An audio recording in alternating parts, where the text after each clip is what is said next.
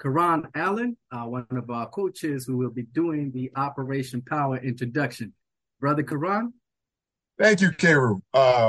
It's an absolute pleasure to be here with you all on this beautiful Saturday. When I say operation, you say power. Operation Power. power. Operation power. I felt it even though everybody's on mute. It's all good. I felt it. I know that we're powerful people. Mute can't even hold us back because I still felt it. And I'm sure the people who are in your household or wherever you are also felt it. Welcome, welcome, welcome to another Liberation Saturday. I am very, very excited that we are back having our meetings, discussing all of the important stuff that's happening around the world, but specifically within our communities. So those of you that may be here for the very first time, let me tell you a little bit about Operation Power. When we talk about power, it is people organizing and working for empowerment and respect. Let me repeat that. People organizing and working for empowerment and respect. Now, what does that look like? So let me tell you, Operation Power is a grassroots social justice organization founded by local community stakeholders. We talking about activists, organizers, and leaders that understand the system as it is currently structured is destroying us and our communities. This system, a capitalist system, one that promotes human greed over human need, one that promotes profit over people needs so badly, so desperately, needs to be dismantled. These local community organizers recognize this system needs to be radically changed and rebuilt. Operation Power was founded in 1997 to do just that, with the understanding that that systemic change happens locally. Our communities are the vehicle to erode the parasitic capitalist system, brick by brick. The systems in place in our local community infrastructure, whether it be the school board, the community board, the city council, the state assembly, are power pieces that control the destiny of our people. In 1997, Operation Power launched a campaign, one I'm sure many of you are very, very familiar with, Charles Barron for city council. And that campaign, being at the start, would lead to over 20 plus years of changes in the East New York community. And when we talk about those changes, we're talking about thousands of units of truly affordable housing. Affordable to who? Affordable to us. About $480 million schools, elementary, high school, all of that done. Over $70 million allocated and secured for local community parks. Parks that make a difference in the lives of the young people in our neighborhood, that keep them safe. Millions have been secured for library upgrades. Two comprehensive transformations within the Councilmatic District. One in East Flatbush and the New Lots branch, which you all know is on an African burial ground. Operation Power has been the stewards of many, many cultural actions and programs. We're talking about Juneteenth celebrations, the Sankofa Park reinterment, Kwanzaa programs, and a Black Inventors Youth Parade added to that. Thousands of jobs secured for local residents. The political infrastructure transformed. The city council seat, the state assembly seat, the state committee people, the chair of the local community board members, even working to elect a local judge. County committee seats, block association presidents, tenant association presidents, and much, much more. And you wouldn't believe this. This was done while being Black radicals. We are Black radicals, which simply means we like to get to the root of the problem. We need to get to the root and not lose ourselves battling symptoms of this vicious system. We know revolution is the solution. Operation Power believes in Black power for Black people. Black power is still needed and still relevant. Operation Power believes the Black radical is the ideological position that we can only afford to take, get to the root of our problems for revolutionary change. Operation Power believes in community control for Black people, true autonomy. Operation Power believes that we need to move to a more socialist, egalitarian system, a communal system that doesn't suffocate, but liberates. Well, thank you very much, Brother Keru. I really want to say that it is indeed, I am humbly honored to be able to moderate a program for the great, one and only, the true revolutionary to his heart and soul, Dr. Mutulu Shakur. He was a friend and a comrade in struggle. But most importantly, he was motivated by the love for his people, not by hatred, not by violence, not by any of the things he was accused of and prosecuted on, but for the love of his people. So I wanted to first start off with a few photos that we personally had a great relationship with him. I had a great relationship with Afeni Shakur, the mother of Tupac Shakur. That's Afeni, with Inez and I in 2001 when I ran for the city council and won. Afeni Shakur, Tupac's mother, came in, endorsed us, and said that she wished us best. We became very good friends, and often we had dinner with her and her son Tupac and her daughter Sechewa. And that was a very close relationship we've had with Afeni Shakur. She was one of the greatest Black Panthers that ever engaged in struggle. She was brilliant. She was part of the Panther 21, and she was the one that helped them get off with her legal brilliance. And she wasn't even a lawyer, but she defended them, and they were acquitted. So, Dear Mama was Tupac's message to his beloved mother, and now they're both, all three of them, are in heaven together, and they'll be able to be united spiritually. So that's Afeni Shakur. Another picture I want to share with you is when my son, Jawanza Barron, and I went to the Atlanta correction facility, where we visited with Mutulu for 2.5 hours. Now, this was such an awkward picture for me, but he made me do it. I said, Mutulu, you sit down in the chair, and me and Jawanza will be behind you. He said, no. You know me, Charles. I love being with the youth. And that was one of his strengths. One of his strengths was these young street organizations, some call them gangs. He was able to pull them together, and he is the stepfather, we say father of Tupac Shakur, and he was able to get Tupac to get into a positive code for the street. And that code was shared all over. When you see that thing, Thug Life, that was a positive thing. It wasn't meaning going out there being a thug. It had an acronym that meant something very positive, and he wanted to go around and he told Tupac, you are going to be one of the leading revolutionary leaders of this generation. And that's what Tupac was, even though there's some inconsistencies in some of his work. But the bottom line, Tupac is known all over the world. And a lot of that was through the coaching and mentoring of his father, Mutulu Shakur. So we were very honored. Although I awkwardly sat in that chair, I felt Mutulu should have been in that chair, but he wanted to stand with Jawanza, my son, because he loved young people. And when we spoke to him, not one time did he say, what are you going to do to get me out? He said, no, Charles, you got to stay in that electoral arena. You got to make sure that you show these radicals that how we got to alter the system. He wanted us to start a Truth and Reconciliation Commission to put America on trial. He never once said, what are y'all doing to get me out? He did say, take care of my family, though. Make sure my children aren't suffering, because they sacrificed a lot. So that is my love and appreciation of Mutulu. And I was so flattered. And this was a funny part.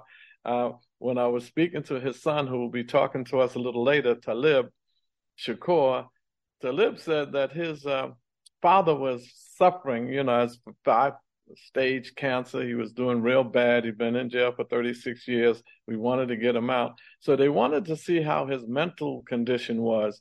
And they took him to the hospital and they asked him, what's your name? Do you know your son? Do you know what day it is? And then they asked him, who's the president of the United States? And this is when I knew he was all right. They told me, he said, Charles Barron. So I knew then that he is messing with their heads. And the lawyer said, who's Charles Barron? And Talib had to tell him that's one of his comrades in the Panthers.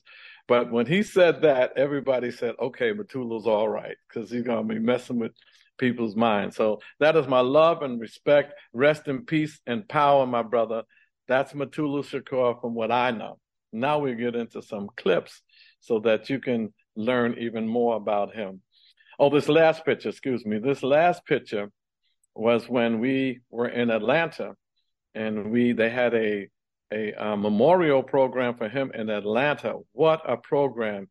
So many people testified how Mutulu, helped them while they were incarcerated. And remember this, when you are sentenced for 25 to life or whatever amount of years, when you go up for parole, your judgment on parole is based upon your time served, not your initial crime. Nobody can change their initial crime. So you can't keep people in, hitting them with 2 more years and 2 more years because of how you felt about their initial crime, which they can't change. So he had impeccable years of service while he was in. He helped people, he helped other brothers in there find out who they are and get on the right path in life. He got his degrees, he got everything. Nothing but positive, no infractions. Yet they kept hitting him for 2 more years until he wound up spending all that time. That's a political prisoner when you're being incarcerated for your political beliefs, and it's no longer about any crime that you commit. And many political prisoners, and we all say prisoners of war, if somebody says to you that the Black Panther Party is the most dangerous organization to the internal security of America, J. Edgar Hoover and COINTEL said that, and then you say that to Panthers, they're not going to sit home waiting for you to knock on the door and kill them.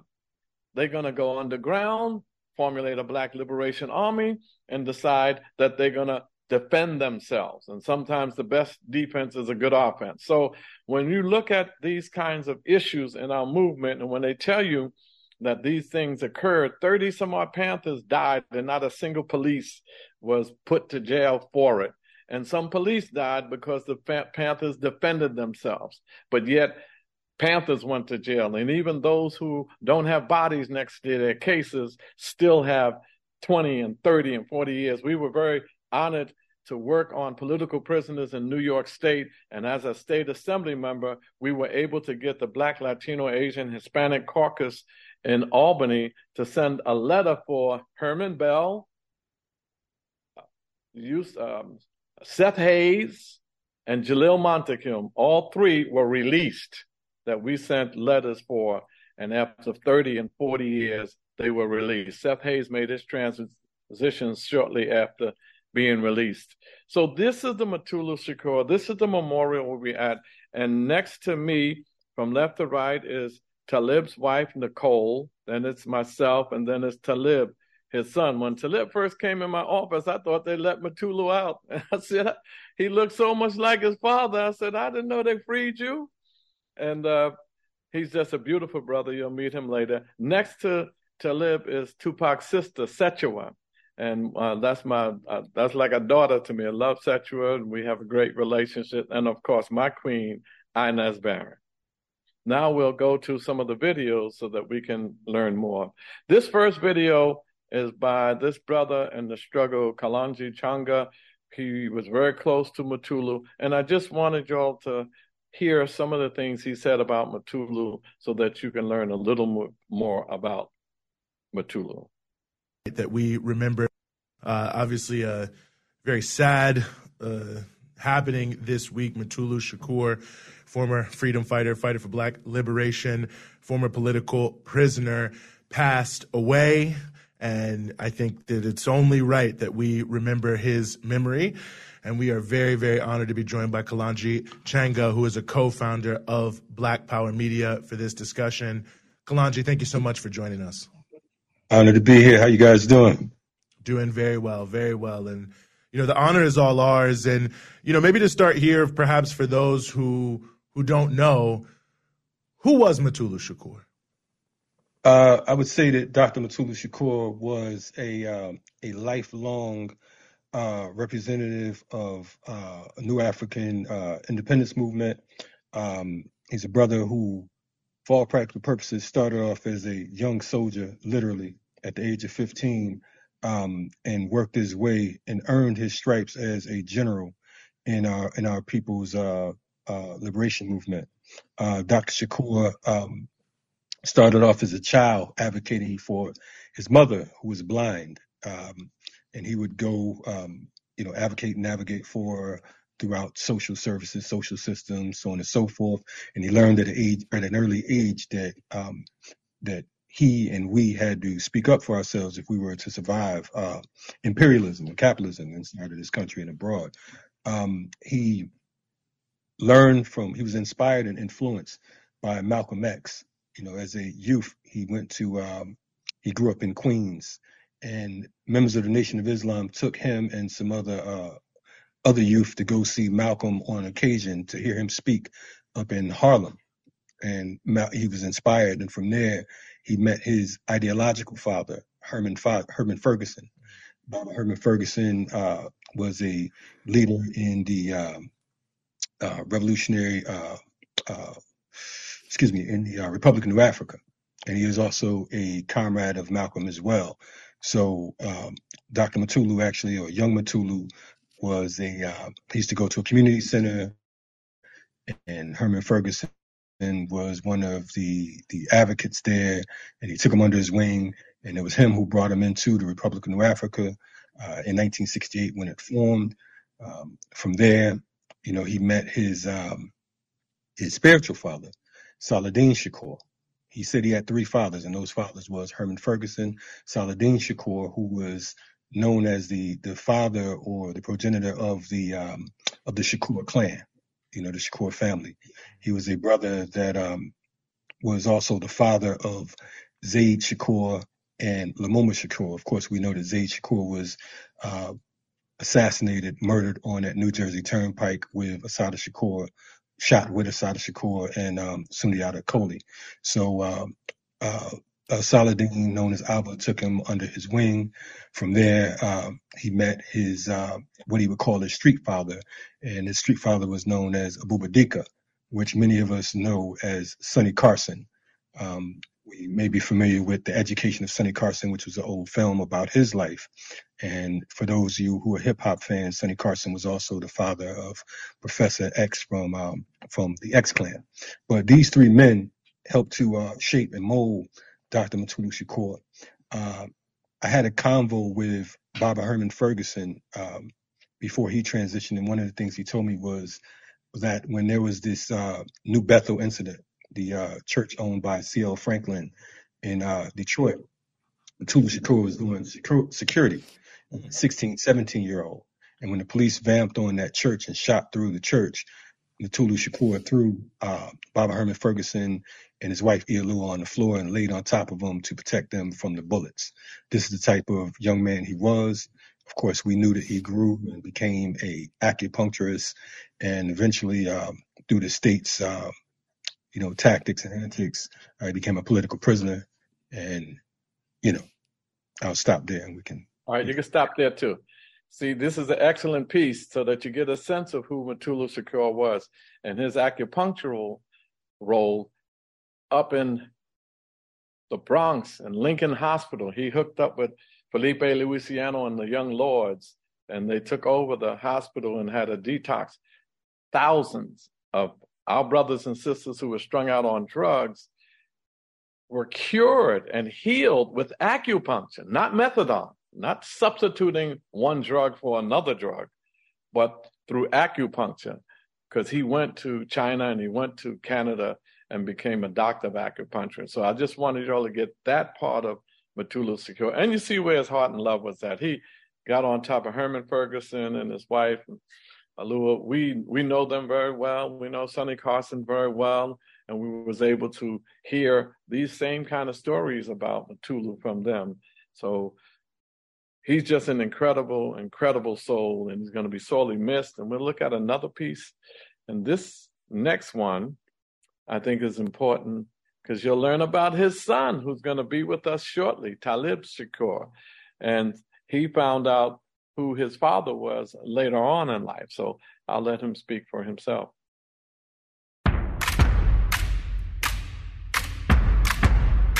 I was raised not political, not conscious. However, that's something that's lacking inside me that I'm still learning.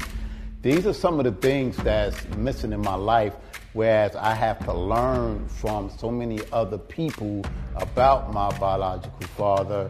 And sometimes it's sad that I have to learn this way, but I'm learning. I heard a gentleman inside the auditorium on the stage talking about power to the people, and you know, we need our own black drug programs, and we need to get rid of methadone, and we need to have a culturally sensitive approach to black folk. So these healers, and this is what Mutulu comes from. This is in his blood, his whole cycle. He answered the calling. Acupuncture detox specialists that have been certified by Lincoln Hospital around the world. And finding out what this acupuncture was able to achieve, I said I had to go to the school. I was just so very, very impressed. We talking Australia, we talking Hawaii, we talking Canada, because of Dr. Mutulu Shakur, who I say is the father of acupuncture. But from day one, as soon as he came into the prison institution, he started working with us brothers, and he molded us and had us doing curriculum. When I met him in 72, the agenda was about bringing about change in the community, feeding people, educating people, clothing people. Educational things, and matter of fact, he was instrumental in my development. Right now, I wouldn't be at the pivotal point in my career if it had not been for Mutulu. What better gift could you bring to your people but to heal? You know, actually started me writing. You know, since then I've probably sold 1 million books. Your father was treating your grandmother, his really? mother. Yeah, so I actually was there witnessing him treating her for her blindness. Mutulu, all of these years, over 34 years, being in captivity for a crime that he didn't commit. I mean, that was a mock trial. It was a kangaroo court. But one of the things that I found that was so profound about him is how he could take the youth and how he could take all us young brothers and take us and mobilize us and show us academics and teach us, you know, who we are, the essence of us. These trumped up charges that were brought against Dr. Shakur, that he stole and killed, that's so out of character. Healers heal. They don't kill. Finally, what we're going to do now is hear from Mutulu Shakur himself. We want to make sure that people get to know who he is, and you'll see from one of our great journalists, my good close friend who I miss so deeply and dearly, and that is Gil Noble, on Like It Is, had a chance to interview Mutulu Shakur. So we want to hear a little bit of that, and then after that, we'll hear his son. We're going to play a little clip around Sekou Odinga, and then we'll hear from Sekou, and then open it up from questions. But here is Mutulu himself, speaking for himself, on Like It Is. Convicted on a RICO statute, RICO Racketeering Act, which is the Racketeering, Influence, Corruption, and Organization Act, which actually consisted of a number of charges stemming from 1976 to 1981.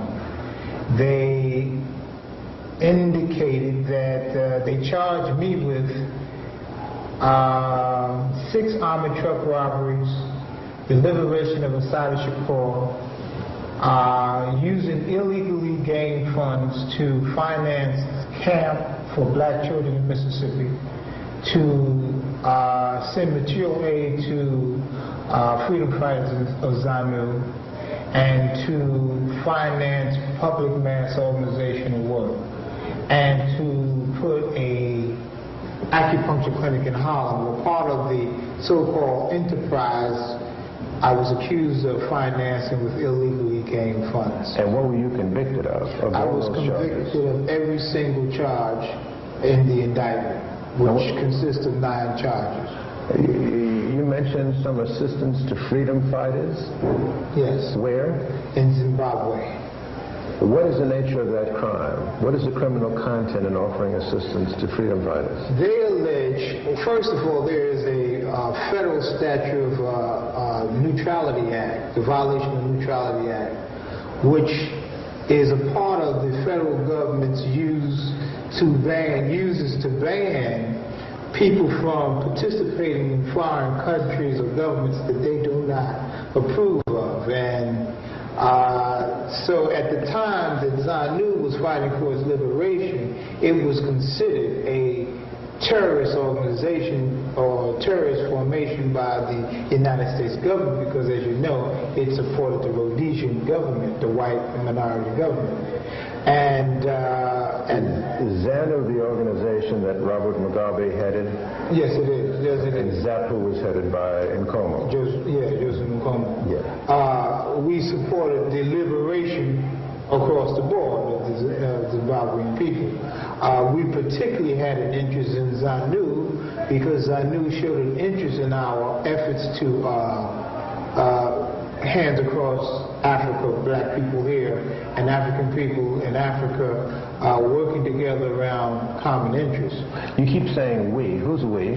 We, I consider part of the black liberation movement, national liberation movement, and anti-imperialist white people in America who felt that they had a specific role to overturn some of the imperialistic nature of the United States government and to go to oppressed nations and hand out, and offer support and allies to their government. So we felt that working together, it was an important example to United States citizens that black and white can work together around specific goals to help the end of oppression in certain countries. When were you arrested? I was arrested in February of 1986. What were the circumstances of that arrest? What were you doing? Were you underground at the time? I was living clandestinely, living underground from 1982 to 1986. I was hunted on the FBI 10 Most Wanted list and the Interpol list, me and Sister Nahande Digital. Why were you living clandestinely? What started that whole process? After 1981, there was a attempted armored truck robbery in Nyack, New York. That armored truck robbery became a basis for the Joint Terrorist Task Force to target specific people involved in the Republic of New Africa, Black Liberation Movement, and May 19th and other organizations, to target them as leaders of these organizations to be a part of a conspiracy.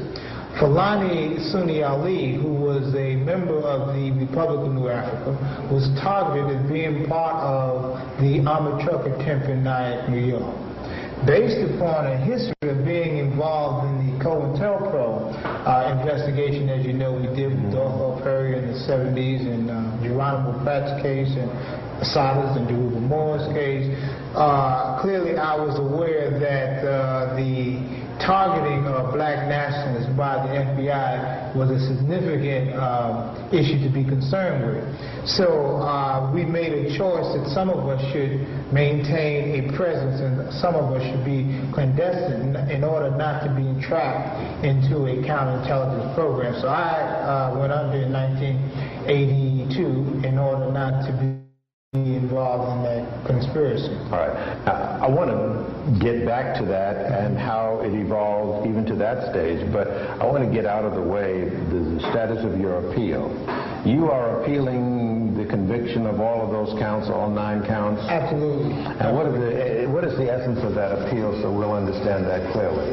What we are facing here is a issue of whether or not the proofs of this case, the factual evidence in this case, supported the verdict. I was convicted of every army truck robbery, which I think consists of one in Pittsburgh, one in New Jersey, one in Inwood, New York, one in 2 attempts in Connecticut, one army truck robbery in the Bronx, one army truck robbery in New York, the death of 2 policemen, the death of a guard, and the escape of Asad Shakur from the liberation of Asad Shakur from prison. Now, the evidence that the jury convicted me on was the fact that my name was listed as a visitor for Asad Shakur in New Jersey Clinton prison. The only other collaborating evidence other than my name honestly put on a book in order to visit Asad Shakur. On the day of the breakout? No, not on the day of the breakout. On a number of days, I visited Asad, as you know, as a part of being a part of her appeal process for the conviction in '76. I visited Asad in Rikers Island when she was arrested, and out in New Brunswick when she was shot out there and arrested after Zayd was killed in 1973. I have consistently been a part of her legal defense. I felt that the only other evidence that they produced to indicate that I had anything to do with Assad's liberation was the testimony of an informant. And this informant said that I was a part of the planning and the execution of the operation of the liberation of Asad Shakur. You must understand as being part of a movement and in people fighting oppression, you must understand is that when they implemented this RICO Racketeering Act, the burden of proof generally is supposed to be on the government to prove you guilty or, guilty beyond a reasonable doubt. In the RICO, they are allowed to offer hearsay evidence that is not collaborated by any other physical, concrete evidence. So what you're fighting is what an informer says, and that's allowed to be given to the jury. And even if that informer has a lot to gain from his testimony, and there's no physical evidence to back up what that informer says, on that informer's testimony alone, he or she can go to the grand jury, and that grand jury, because it's a RICO indictment and part of the congressional statutes, anybody can be indicted on a charge. And that kind of evidence can be admitted in court. In state courts, you cannot have that kind of proof. You must have a much more solid base in order to, offer it as evidence even. So this is a federal indictment. This was a federal indictment. So your appeal is on a federal level. It's on a federal level. There was 3,173 prints of value lifted from crime scenes, from weapons, from safe houses. Of those 3,173 prints, 34 of those prints were mine. All of those prints were on public distributed information, such as Honor New African Freedom Fighters Day on July 18, 1981, Stop the Klan leaflets. And pamphlets. Pamphlets, general pamphlets that we handed out, that we used. One pinky print was on a leaflet around New African Freedom Fighters Day on July 18 that was publicly distributed, that was found in a so-called safe house in East Orange, New Jersey. That connected me to everything that was in that house, when there was no proof whatsoever that I was ever in that house. No eyewitness proof, no proof whatsoever that I was ever in that house. So they offered explosive evidence against me. They offered a machine gun, a James Cagney type machine gun that looked like it was a collector's item. Never was connected to any act in any acts in the indictment. So all of the proofs in this case against me was hearsay, and the second side of the proofs was that I politically believe that brothers and sisters involved in our liberation have a right to struggle in order to be free. And because I have been a part of that struggle all my life, I will not capitulate and distance myself from their right to struggle in order. That's Mutulu. Let's give it up for Mutulu Shakur, his commitment to our people. And as you can see, the sincerity, as you can see, the bogus, trumped up charges. He was not at any of those things.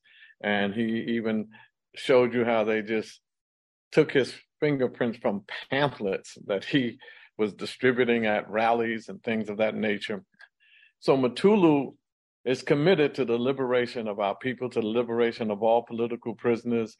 Brenda's going to give you an update on the political prisoners report toward the end of our program. But I wanted y'all to see and hear and feel Mutulu Shakur, his commitment to Zimbabwe and ZANU-PF, the struggle in Zimbabwe. Isn't it interesting how freedom fighters are terrorists, but yet the government, colonial government of Rhodesia, some Europeans that colonized Zimbabwe, they're not terrorists. And that every colonial state in Africa, every European country that colonized Africa, they weren't terrorists that murdered our people. Congo, they murdered millions of our people, extracted the richness from Africa. One of the paradoxes of Africa is that Africa is the richest continent in the world, but paradoxically has the poorest people on the planet. So this is the commitment that Mutulu connected us to Africa. He connected us to healing, and he connected us to the liberation of our people, particularly our political prisoners. With that, I do want to take a moment now, if he is prepared, to bring on his son, a good friend of Inez and ours in our movement, Talib Shakur. I want to thank him so much for being with us. And people don't realize when Mutulu said I had to go underground for 6 years, that means no connection to his family. And even when he was above ground, he was so busy and had to do so many things that sometimes families suffer by not having their father or their mother, as in the case of Afeni, with them as much as most of us would want our parents with us. So with that, I want to bring on the one and only, my good friend, Talib Shakur. Unfortunately, I have a lot going on right now, but anytime Auntie Inez and Uncle Barron calls me out for anything, I do my very best to put whatever I have going on to the side. So right now I'm in the middle of detailing a car, so I don't want the customer to see me. So I'm going to sneak up in here and do the Zoom call. So here we go. Yes, what Uncle said about the family is affected when people have to go through the trial and tribulation of liberating our people. Yes, I was one individual that was definitely affected by it. And the form of my mother kept away from me who my biological father is. I was being told all my life that some other man was my father. And this man I never seen before, never heard his voice, none of the above. So 10 years ago, after I finished doing 16 years in prison, through that travels, he had a lot to think about, a lot to reflect about, why this, why that. And one of the whys I was asking is like, why can I know my father? Is he one of those deadbeat fathers that don't want to be part of his son's life and stuff? Oh, well, but I still want to know who he is. So one day I was on my way to work, to Harlem, and I'm on a train, and an individual with African garment on was sitting across the train, across the seats from me, and he just kept staring at me.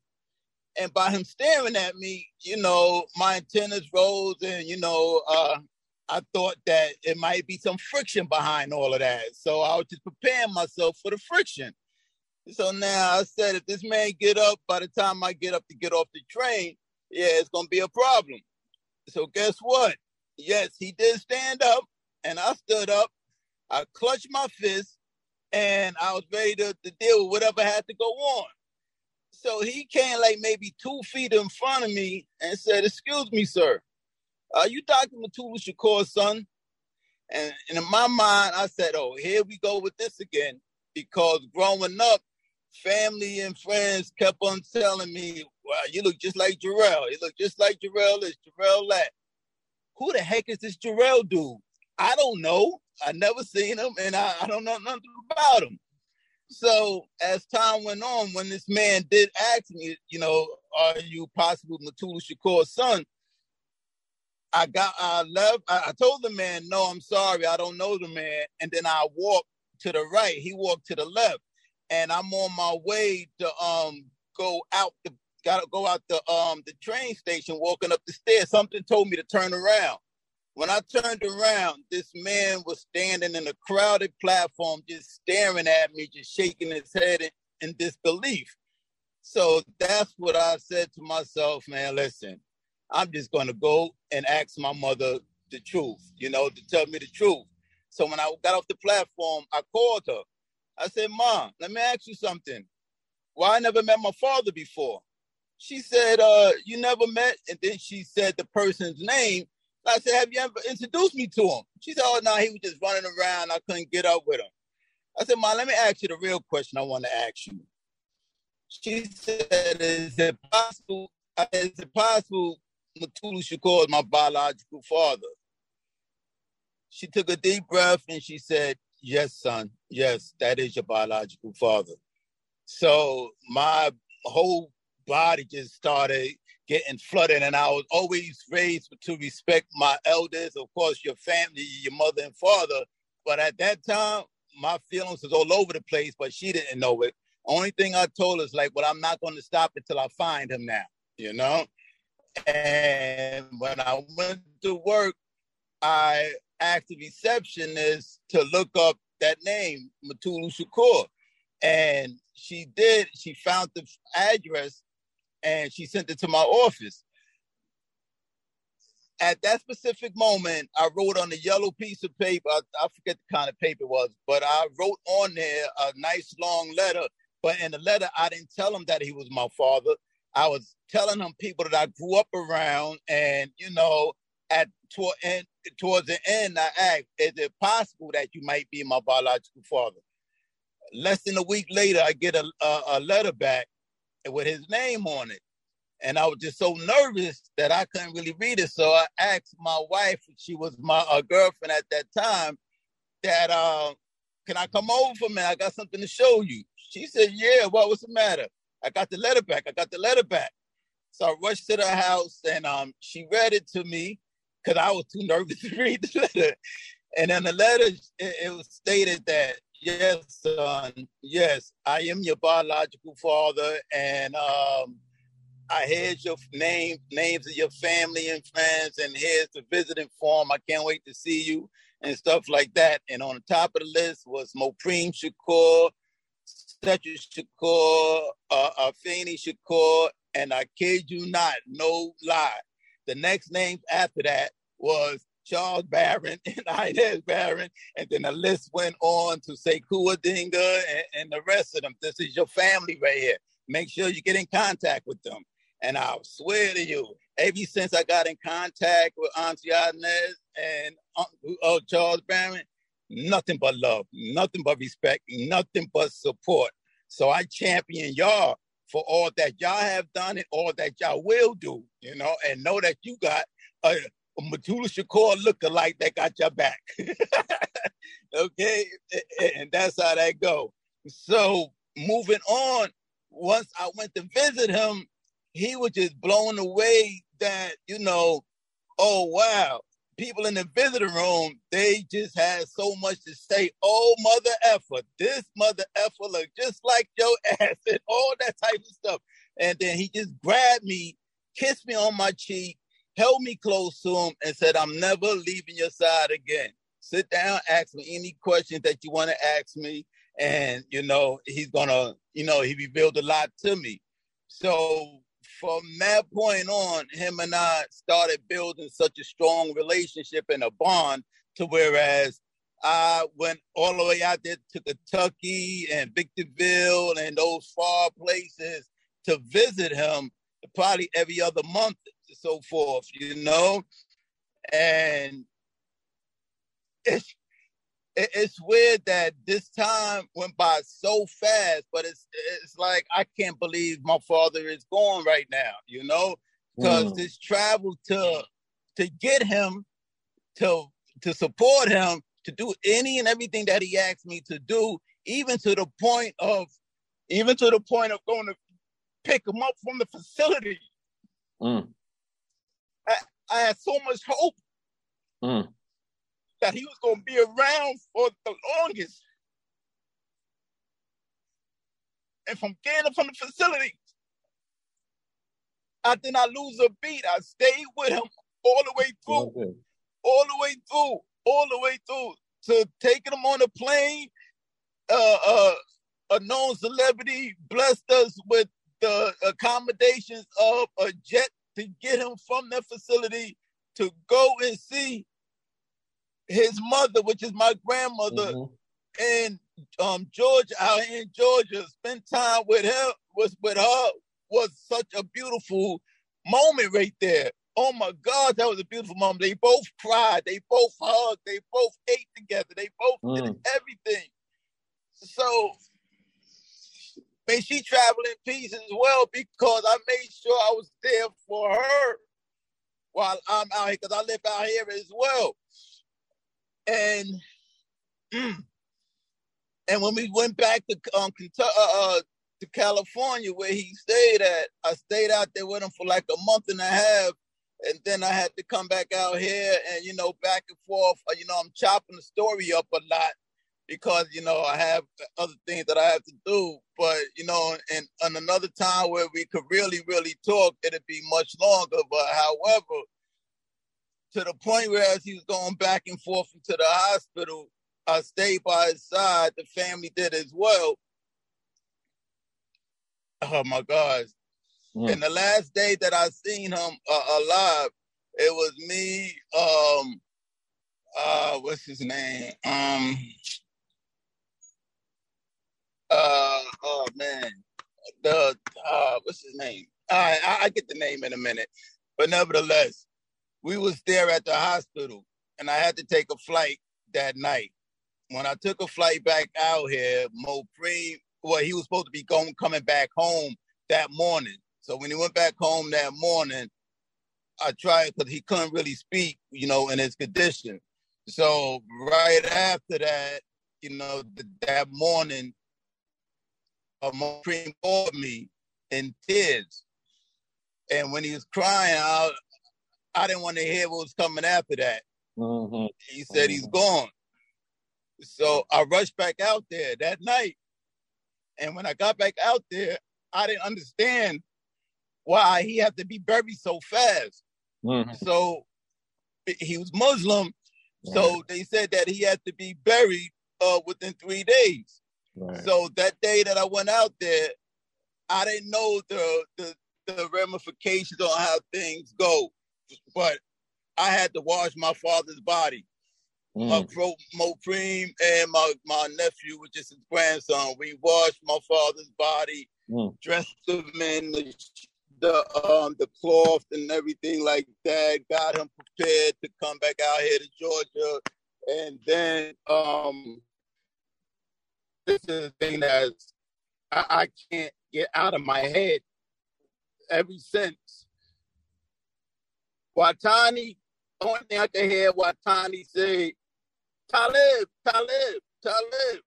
After the service, after the imam speaking, Talib. I looked to see where he was at. They had my father by the gravesite. He said, "Come on." So he called me over there. He said, "You got to take your father and put him in this hole right here." I said, "What do you mean?" He said, "Yeah, it's an honorable thing to do. Just, you have to bury your father." This is without a casket. I literally had to fill my father's body and lay him inside this 6-foot hole here. So me and my nephew, he grabbed the foot, and I had to grab his torso, his head, and everything, and gently lay him in his hole. And then after that, I had to put the dirt on top of him. I literally had to bury my father without a casket. And then, you know, yeah, this is crazy, man. This is crazy. But I had to do it. It's a done deal. I'm glad that he's out here so I could go and visit as much as I want. You know, I'm trying to have people come out every year so we could all go over there to visit him, you know, to spend some time and then go back. I wish I could really stay on the Zoom call all the way to the end, but I have this customer looking at me right now, so I want to finish the vehicle. So, you know, again, this is sacrifice. I'm sacrificing for Auntie Inez and Uncle Charles Harry. So if I lose a customer, I'm sleeping on y'all bed tonight. I got you, man.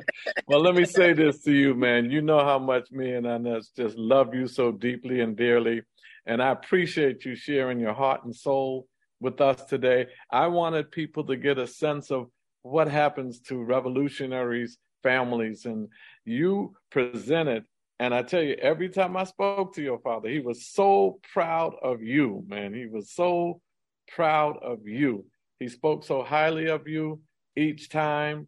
And he just told me, he said, Charles, whatever, just make sure my son is all right.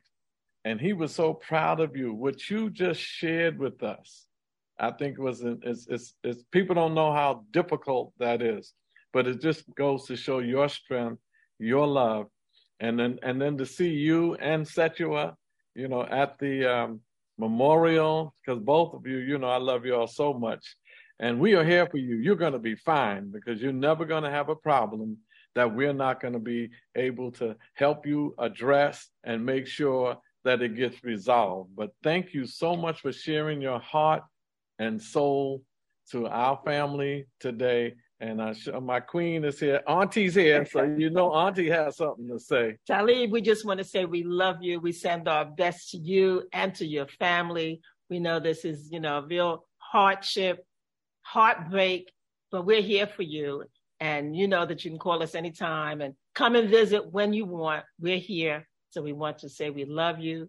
And we so much appreciate your honesty, your openness, and your sharing with us, you know, the emotions of a son having a revolutionary father made such commitments to our people and the sacrifices that you and your family had to go through. We love you. See you soon. And as Brenda Walker just said in the chat, that was a powerful, heartfelt presentation. I want you to get out of here because I ain't paying for the customers that you blowing. So you ain't going to call me up and send me no bill talking about I blew 10 of your customers. And there's more coming right now, too. So blessings to everybody on the Zoom. I love y'all. Keep pushing. If y'all have my phone number, give me a call. We could build. We could do things. All right? Stay blessed. All right.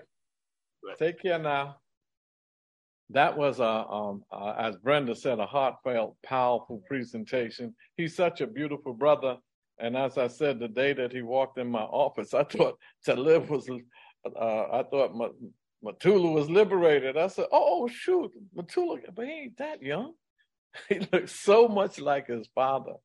But we just thank him so much for that presentation. I see it says Jalil's phone. Is that Jalil Montague on the phone, or is just someone using Jalil's phone? Y'all find that out for me, because we surely would want him to say a few words. Next. Yeah, it's me. Oh, yes. How brother. You doing, my brother? Salam alaikum, peace. Salam alaikum, salam, my brother. It's so honored to have you on. It's been a beautiful presentation. You're doing a wonderful job.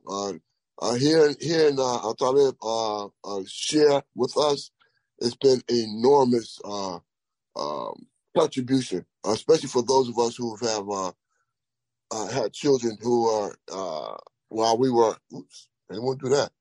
While we were, that we had children while we were inside. So the story that he was telling also reminded me of my own experience with my daughter. My daughter was in the womb when I was captured. And so I spent 50 years. I never spent a day in the streets with her until she was 50 years old. Okay. So that is the reality for many of us who are political prisoners, who have served enormous amounts of time inside the penal slave system, and not being there for our children, not being able to provide them the kind of fatherly love and guidance that one would if they were physically present. And be honest with you, I'm still dealing with some of these issues with my family, with my children. My absence. Particularly with my younger sister. She asked me. She was 11 years old when I was captured, and she said, "Why did you leave me?" That was the question that she asked. Why did you leave me? As if not understanding the depth of our commitment in the struggle. And so seeing Talib speak about his issues, his remembrance of his father, and being able to be there for his father at the time of his passing, his transitioning, it's a beautiful thing. It's a beautiful moment in our time in history of our struggle. And I hopefully what he has shared with us is something that will be internalized within our movement and understanding that for those of us who have to go underground, what sacrifices that we are committing ourselves to in love for our people and in love for the struggle for liberation and independence. And so with that said, I really want to say thank you, Sante Sante, for the work that you are doing, my dear brother, and for this putting on this presentation in honoring of our dear comrade, Dr. Mutulu Shakur. Well, when we honor Dr. Mutulu Shakur, we honor you, my brother, because you had the same spirit, the same fight, the same commitment, the same sacrifice.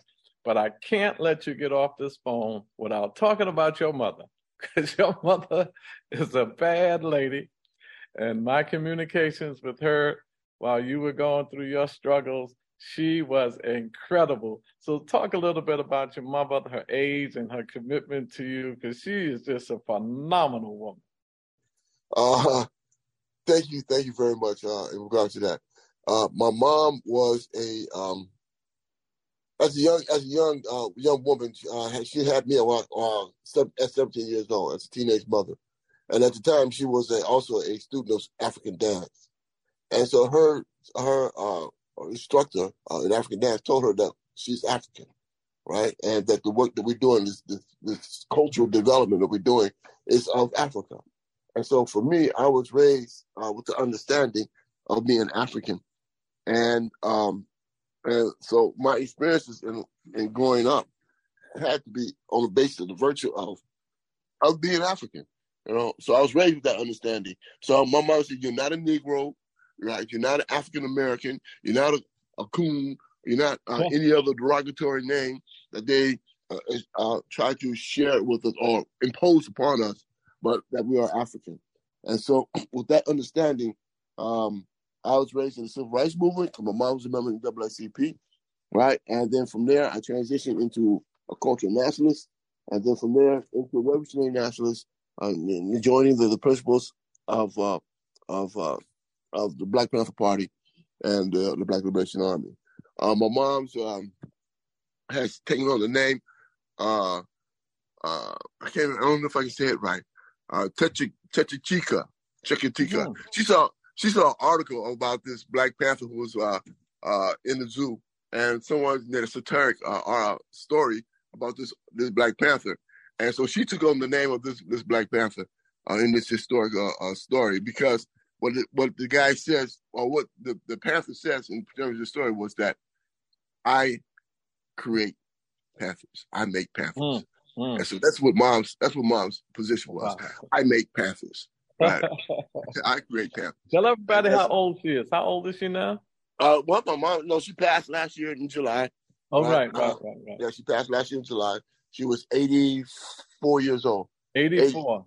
Yeah. No, excuse me, 85 years old. Yeah. 85 years old. And we was able to have she is cremated, so we still have her body, her ashes on the mantle at the house. But she want her ashes to be distributed in Jamaica, right? Wow. Because part of our family is that we come from Maroons, right? My great grandfather was Maroon from Jamaica, and so she says that she wants to have her ashes interned in Jamaica, up in the mountains in the Maroon territory. So that is the kind of quality, that's the kind of understanding that I had with my mom growing up. She was an advocate of Black liberation and independence. I was raised in a household where we have photos around in the living room of Martin Luther King and El Malik Shabazz and Ron Karinga and Stokely Carmichael and H. Rap Brown, now Jamil Alameen. And those are the icons, those are the figures that I was raised up and understanding the nature of our struggle. And so I think it was just natural for me to evolve and become part of the movement. You know what I mean? She was something else. When I used to talk to her, she said, "Wait, before we say anything, did you call the people to take care of my son?" I said, yes, Miss Bottom, I did. She was 85. And what did they say? I said, when are you going to call them again? She was no joke. And it was just an honor for me, honor to meet you when we met in captivity, to meet you there, and how your mind was still fertile. And tell them about the book that you wrote. You wrote a book. I read it. I think it's very fruitful and meaningful, and we can learn a lot from it today. Yeah. Well, I wrote two books. One was called We Are Our Own Liberators. And if people are interested, they can get it from blackdragonmme.com. Blackdragonmme.com. And the other book is Escaping the Prism. That's PRISM. Escaping the Prism, Fade to Black. Right? Escaping the Prism, Fade to Black. And that's essays and poetry. The book that I'm actually really promoting is We Are Own Liberators, because there's a section in there called National Strategy of Folanan, Front for Liberation, New African Nation. And so we're in the process of building out Folanan now. We have tried to do that several years ago, almost about 20 years ago. Unfortunately, the efforts was not able to be sustained. And so we're moving towards building that out again, Front for Liberation, New African Nation. We also organized with the People's Senate. Right, it evolved from the International Tribunal that we had in 2021, that found the United States guilty of genocides against Black, Brown, and Indigenous people on 5 counts: mass incarceration, health inequities, environmental racism, a police shooting of our people, state-sanctioned murder, and also the existence of political prisoners. On 5 of those issues, the International Tribunal found the United States guilty of the charges of genocides. And so we are building out our campaign now on the virtue of that decision, that verdict, that we need to find ways to remove ourselves from harm, from any future conditions that essentially diminishes, devalues, and denies the value of Black people, demeans our existence. Essentially, it's genocidal. And so that's what we were doing. And this is the work that Dr. Mutulu Shakur was operating and building towards, for the national liberation, independence of Black people, New African people. I also identify myself as New African, And it's important for me in our understanding of going forward in our struggle that all those who identify themselves as New Africa raise up that understanding, raise up that identity, And let's build national unity on the understanding that our golden objective is to liberate the land, to free the land. Free the land by any means necessary. And brother Jalil, this was a treat, an unexpected treat. I mean, you just really made our day, made our program, and I'll never forget the times that I did come to see you. And this is after 50 years, you still talking liberation. There's no surrender. There's no backup. Not at all. Not at all. And you're still saying free them all. Free them all. That's right. Although at the time when I was young, I believe that we're going to have liberation in my lifetime. Right. I now know, as I've become an elder now, I know that it's not a sprint. It is a marathon. Right. And from generation to generation, and our process of what we're doing today is building up the foundation for the next generation. So that when we are passing the baton, as Dr. Mutulu Shakur has adequately done, in enlightening and broadening and building the base for more comrades, more young people to become revolutionaries, right? Well, that's what we're doing. We're passing the baton. Let me say this, Jalil. I know we got more years in than we have left. You know, I'm 70-something, and I got 30, 40 left. I'll probably leave at 110, so I got 40 years left. Okay, all right. I want it now, Jalil. I want it before we leave. That's a fact. That's a fact, bro. That's a fact. I'll be 72 next month. So me? I know in October. Be 72 in October. I'll be 73 October 7th. Okay, all right, Libra. All right, Libra. I feel your energy. That's right. We got to keep this balance of this justice going on. When is your birthday? On the 18th.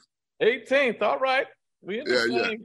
Thank you so much, my brother. You know, it's been an honor to our paths have crossed in your spirit. I consider you, Sekou Odinga, who's coming up next, and Mutulu, y'all are my leaders and always will be. Thank you, sir. I'll decline that. I mean, you got too much going on for yourself for me to be your leader. I'm having that. All right, Thank you, my brother. I love y'all, man. Love you. All right. Free them all. Free them all. Wow, what a blessing. What a treat. I'm so glad that we got to hear from him. He spent 50 years, man, and he was a part of the Black Liberation Army, a part of the Black Panther movement, and these were my heroes in the 60s, and I'm so glad that I lived long enough to still be able to see them. So we still have half an hour left. I don't know, do we have Sekou on the line, or should I go to his video first? You can go to his video. We don't have him on the line. Okay, so let's go. The next is Sekou Odinga, who spent about 40 years incarcerated, and he was trying to be with us, but he had to travel to Philadelphia, so we gave him the phone number to try to get him on, but if not, we were prepared for a video. And, you know, these brothers were fighting hard for our liberation, and they made some sacrifices. You know, sometimes you make moves hoping that the masses is with you, but sometimes it takes more education of the masses, like Lil was saying, and I have to pass the baton because we got to get our consciousness raised for revolutionary action. And sometimes when you engage it and they're not ready for it, you know, they may defend it, may not.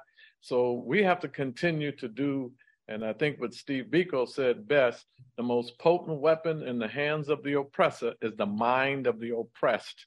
So we got to continue to raise revolutionary consciousness. So we have him on. We do have him on. Ask him to unmute and he can come on. Say it again. We do have him on. He's calling in. So let's see if we can have him talk. Okay, so let's get to him since he's on, and then we'll show his video afterwards. Or maybe not have to. Sekou Odinga, are you on the line? Peace. Assalamu alaikum. Oh, alaikum salam, my brother. It's so good to hear your voice. And I always tell people, you, Jalil, y'all my leaders. And I really appreciate the work that you have done. And I was telling folk about the sacrifices you made and the contributions you made to our movement with the Black Liberation Army, Black Panther Party, and so much more, and what you're doing now to still fight to free them all, our political prisoners. So without any further delay, we're going to hear from my good brother, my friend, my comrade in struggle, Sekou Odinga. Again, assalamu alaikum. Peace and blessings be upon y'all.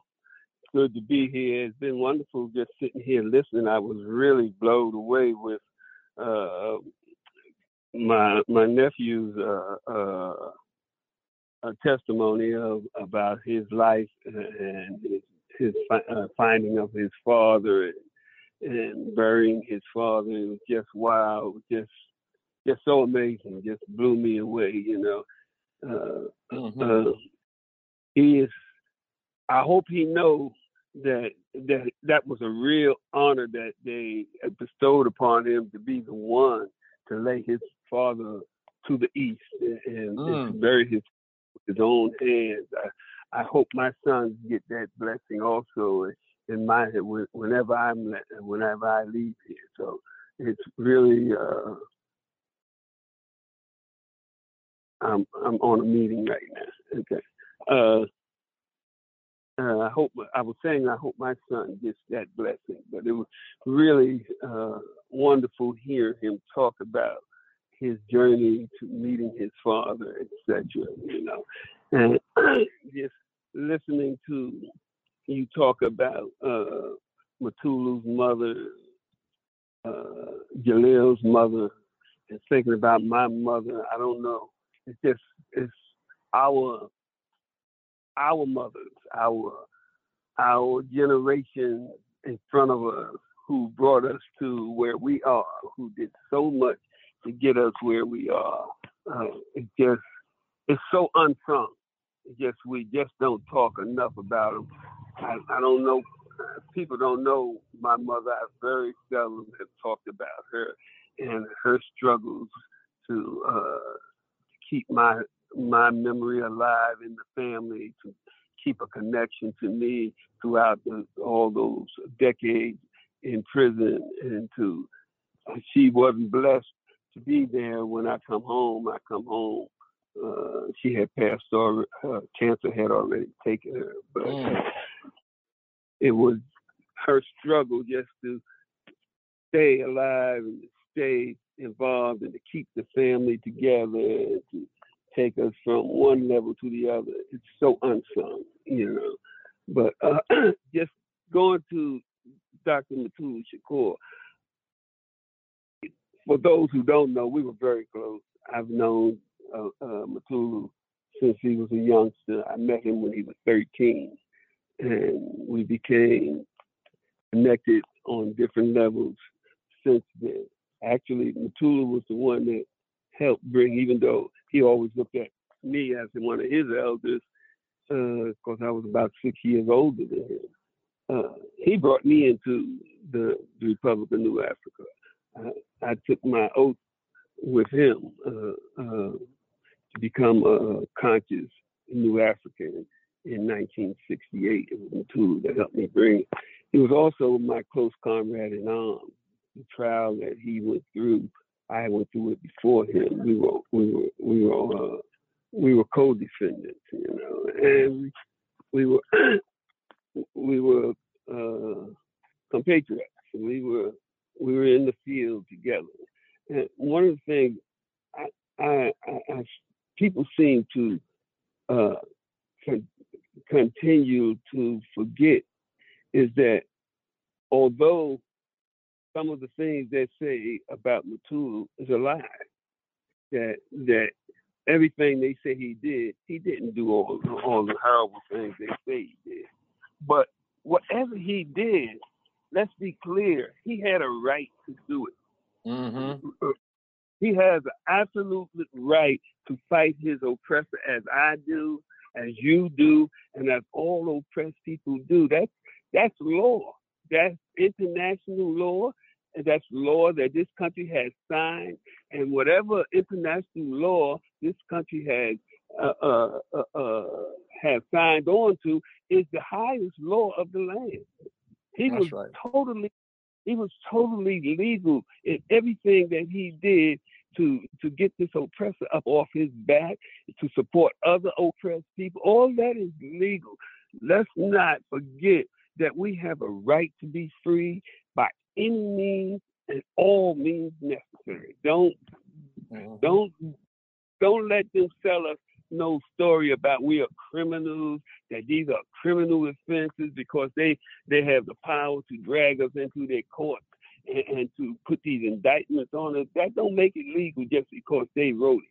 Because don't forget, slavery was legal. For all the shit they did to us in slavery, that's legal, and under their laws. But it's not under human law, under the laws of God. That wasn't legal. And we have an absolute right, again, I say, to fight our oppressor by all means, any means necessary.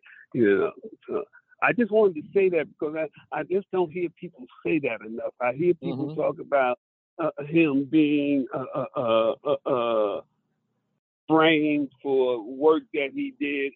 He was innocent of everything he did. He was innocent of some of what he did. But some of the things he did was conscious efforts to free his people by any means. And if it happened to took arms to do it, his enemies had arms. And so he had the right to pick up arms to fight an armed enemy if he did that, And as I did, as others did, people have a right to struggle for their freedom by any means necessary. We need to be clear what we're struggling for, though. As Jaleel said, we need to be clear that we want land and independence. We want self-determination. We want to be able to rule ourselves as free men around the world do. We are a captive nation in this here country, and people need to understand that we are a colonized nation within this country, and that our rights are being suppressed when they tell us we can't struggle or we must struggle the way they tell us for our freedom. The enemy don't have the right to tell you how to struggle for your freedom. Right. They have no right whatsoever to do that, and we don't have to accept that. We have to come up with the right way to free ourselves by any means necessary. But I just wanted to say that. So if there's anything else you want to talk about or want me to talk about, I'm free to do that right now. But those are the things on my mind as I sit and listen to you all speaking. And thank you so much for I couldn't thank you enough, Brother Sekou Odinga, and I know you don't need thanks because you feel it's your responsibility. But I do have to say, all the times that we've met and all the times that we talk, you've been such a great inspiration for me and a great leader to me. Your sincerity, your honesty, your principles, your value system is all consistent with revolutionaries should always be about. So I just appreciate you taking time to come on. I know you were in transition and traveling, so I won't hold you. Anything else that you want to share, feel free. But I do want you to talk a little bit about some of the other political prisoners like Jalil Alamin, Brother Rap Brown Alamin. I think a little bit about him and maybe some of the other political prisoners that have really... We have a lot of political prisoners. As you were saying, Jamil Alamin, formerly known as H. Brown, Kojo Bamani, Veranda Bowers, Kamal Siddiqui. There's a number of them. I'm definitely not, Jojo Jojo, what was Jojo's last name? Bob. And you remember, what's the brothers? He just got out. Ruchell McGee. Yeah. Did he get out? Right. Ruchell is home after 67 years. Woo, 67. That has to be illegal. So for you to hold a man for 67 years for the little crime that he didn't even kill nobody. It wasn't nothing. They take a young man in his teens and lock him up and take his whole life from him. Ain't that something? This is genocide. This is a form of genocide. These are how many children would these thousands of brothers be done brought into this world, and how many children would they have been brought in this world? And it's just this is another form of genocide in use today. That as Jalil mentioned, that this international panel of jurors found this government guilty of genocide, and that was one of the actual predicate acts that they were found guilty of was mass incarceration of our people. And that mass incarceration, people have to understand that you're not just locking one person up. You're locking a lot of times the head of the family. And so the family is left without no head. You're locking up all the children that would have been born. It would have been out there. You're locking up the fathers, the brothers, the uncles, the grandfathers, the great-grandfathers. When I come home, I had great-grandchildren.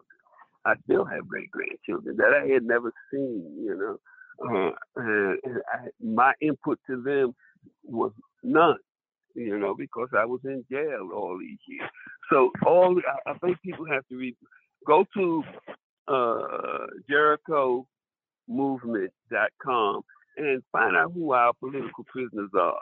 Find out how long they've been down. Write them, support their families, support their freedom campaign.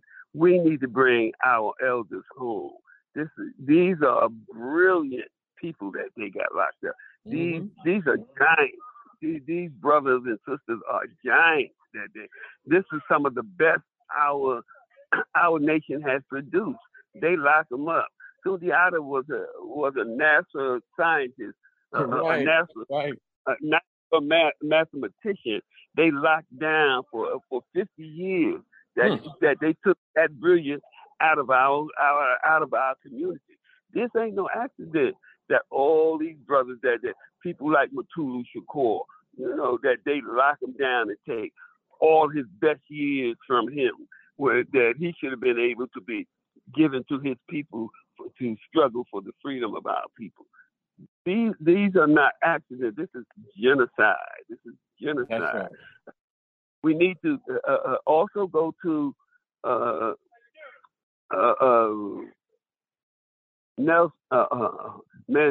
Mandela.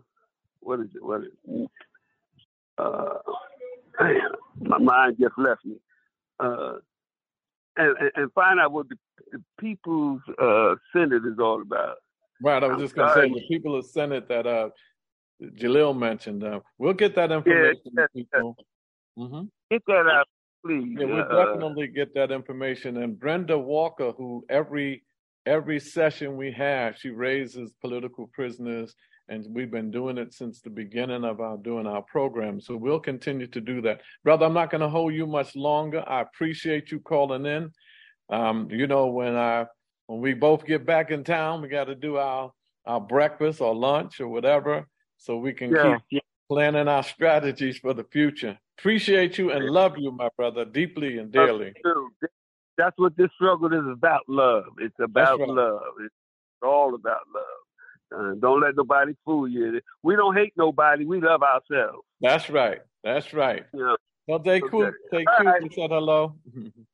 All right. Take care of yourself. All right. Peace out to the people. Right on. That was Brother Sekou Odinga. Beautiful soul. What a program we had, man. Woo! We got a few more things, more cultural pieces, but Jalil was a pleasant surprise. Talib his thing was very heartfelt, as Brenda said, and powerful. And even Jalil and Sekou was moved by Talib's, presentations. And thank you, Operation P.O.W.E.R family, for being revolutionary, for being progressive, for staying out in front on all these issues.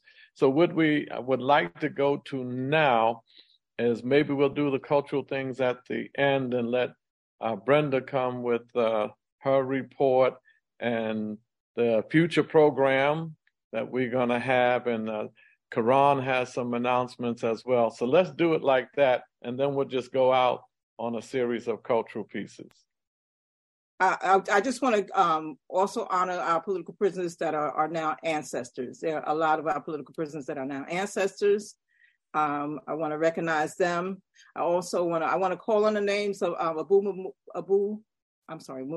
Abu Jamal, Jamil Alameen that we just mentioned, Abdul Aziz, Joseph Bowen, Baranza Bowers, Kojo, Comedy Brown, Fred Burton, Bill Dunn. I'm losing my breath. Malik Elamine, and I'm gonna just put them in the chat because there's so many. Ed Poindexter. There's so many that we need to continue to fight for to free them because they should not be. And no reason in the world someone is in prison that long. Okay, I'm gonna stop it there because I'm getting pissed off again. I'm going to kick it back to you, Charles. Thank you. Well, first of all, we want to thank you so much for always keeping this consistent for every production we have. You have been consistent on that. So we're very appreciative of that. And it's very difficult to deal with that because we don't want our people to forget these brothers, and sisters. They've done so much for us. So every program we're going to have, and I think we should do two things in the future. I'd like to have another program and bring back Jalil Montague, because he has a lot to talk about, and Sekou to talk about some of the stuff that they're organizing and where we go from here kind of stuff. And then, I would like to do a program on revolutionary youth. People need to know who Jonathan Jackson was, George Jackson's son, who was liberating Rochelle and all of them and June Christmas, and he died in that struggle. 18 years old, came to liberate his brother, George Jackson. And a lot of people don't know Little Bobby Hutton. Little Bobby Hutton was the first Black Panther to be killed and one of the first ones to be recruited. Young man, 17-year-old Bobby Hutton. And then over in South Africa, a little young 13-year-old youth that was marching against apartheid, Hector Peterson, who lost his life in the struggle against apartheid. So I'd like to do a program honoring Hector Peterson, Little Bobby Hutton, and Jonathan Jackson, and have our youth come on to talk about how important it is for our youth to be involved in revolutionary struggle, not just a reactionary struggle or not just a reformist kind of struggle, but to continue the revolution. So with that, we got to segue into some other events. I know before we end, we'll talk about Dr. Cornel West, who will be on with us on September 9th. Matter of fact, why don't you just put a flyer up real quick, and I'll just do that real quick. But on September 9th, for our next Operation Power program, we're going to have a conversation with presidential candidate, Dr. Cornel West. And so we want all of you to spread the word. September 9th, 12 to 2 p.m., we're going to have a conversation with the presidential candidate, Dr. Cornel West. Be moderated by Inez and I, and then we're going to have respondents, a 5 minutes response to his presentation by the leadership of Operation Power, because we have to determine what we want to do politically on a presidential level and local level. So the respondents will be our co-chairs, Karan Allen, Brenda Walker, and our executive director and organizer for these Operation Power programs, Liberation Saturdays, Cairo Kachiro. So we're looking forward to that. Spread the word, Dr. Cornel West, September 9th, 12 to 2, Operation Power, and we'll send this flyer around. Karan? Thank you, Mr. Barron. Peace, everybody. I know emotions have to be running high throughout everyone, because this is one of the first programs in a very long time where I felt like I was going to cry. I needed to pick up a book. I needed to sit at the feet of our elders and also organize and take action. So just an amazing collection of information, presenters, and everything. So I'm just going to put forth 2 programs that are coming up that are happening locally. We talk about everything that's happening, but the first one, because it is coming up, I'll just wait. Yep, is Not Another Smoke Shop Rally. So there is a smoke shop that has appeared in our community, just like it's happened all across the 5 boroughs.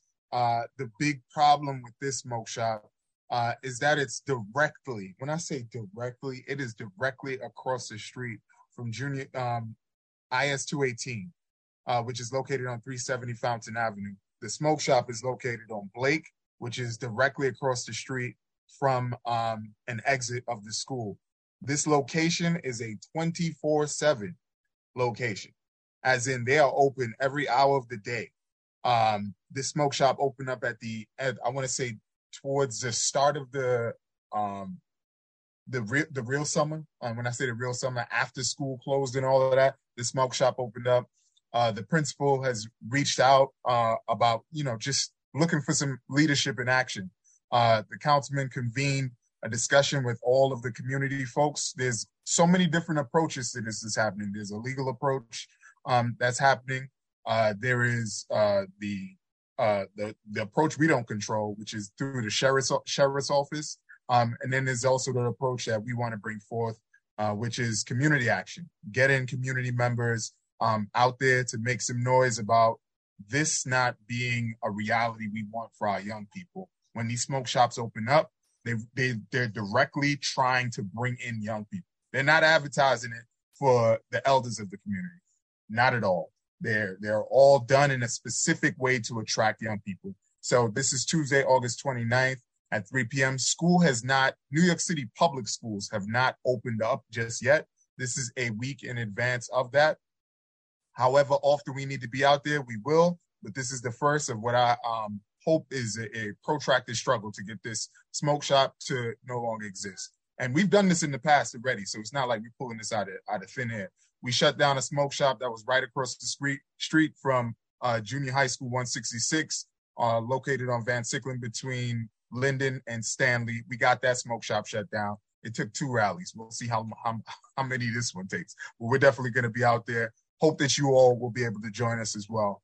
Next event, on a more lighter note, last year we put together the first ever Black Inventors Youth Parade through East New York in partnership with the local superintendent, and by default, many schools in the neighborhood. I think it was about 12, and they had scores of young people representing their schools, marching in the first of its kind in East New York, Black Inventors Youth Parade. We were in partnership with so many organizations. When I say we, both the councilman's office, Operation P.O.W.E.R are in partnership with so many organizations throughout the neighborhood. You will be safe. It will be fun. It will be informative. And the reason for this event in the first place, at this time of year, elected officials and other folk, they're giving out backpacks with school supplies, and that is their give back. And they're giving it to young people with no inspiration, no intention. It's just for the sake of doing something, And we wanted to make sure that we inject some culture into the back to school. We inject some inspiration in the back to school. So we do the Black Inventors Youth Parade. This is our second year. Please join us. It is Saturday, September 16th at 3 p.m. Sharp, because of course, we're going to do some opening remarks and speeches, but we get right to it because we have a program at the end. It's going to be fantastic. Light refreshments will be served, and we hope that you all will be able to join us. Thank you. Where's the location? The location, Mr. Barron, it is Sunny Carson Park, located on the corners of Vermont Street and Linden Boulevard. We will be gathering at that entrance and walking through the neighborhood. We are not releasing the route, so you have to show up and be on time so you can walk with us. Thank you. Thank you. With that, we're coming towards the end of our program. We want to thank everybody for all of the announcements. As we close, thank y'all for coming out. Thank you for staying with us, and straight ahead. Good job, K. Rue, and good job, Olabumi, as always, for guiding us through this. I thank you.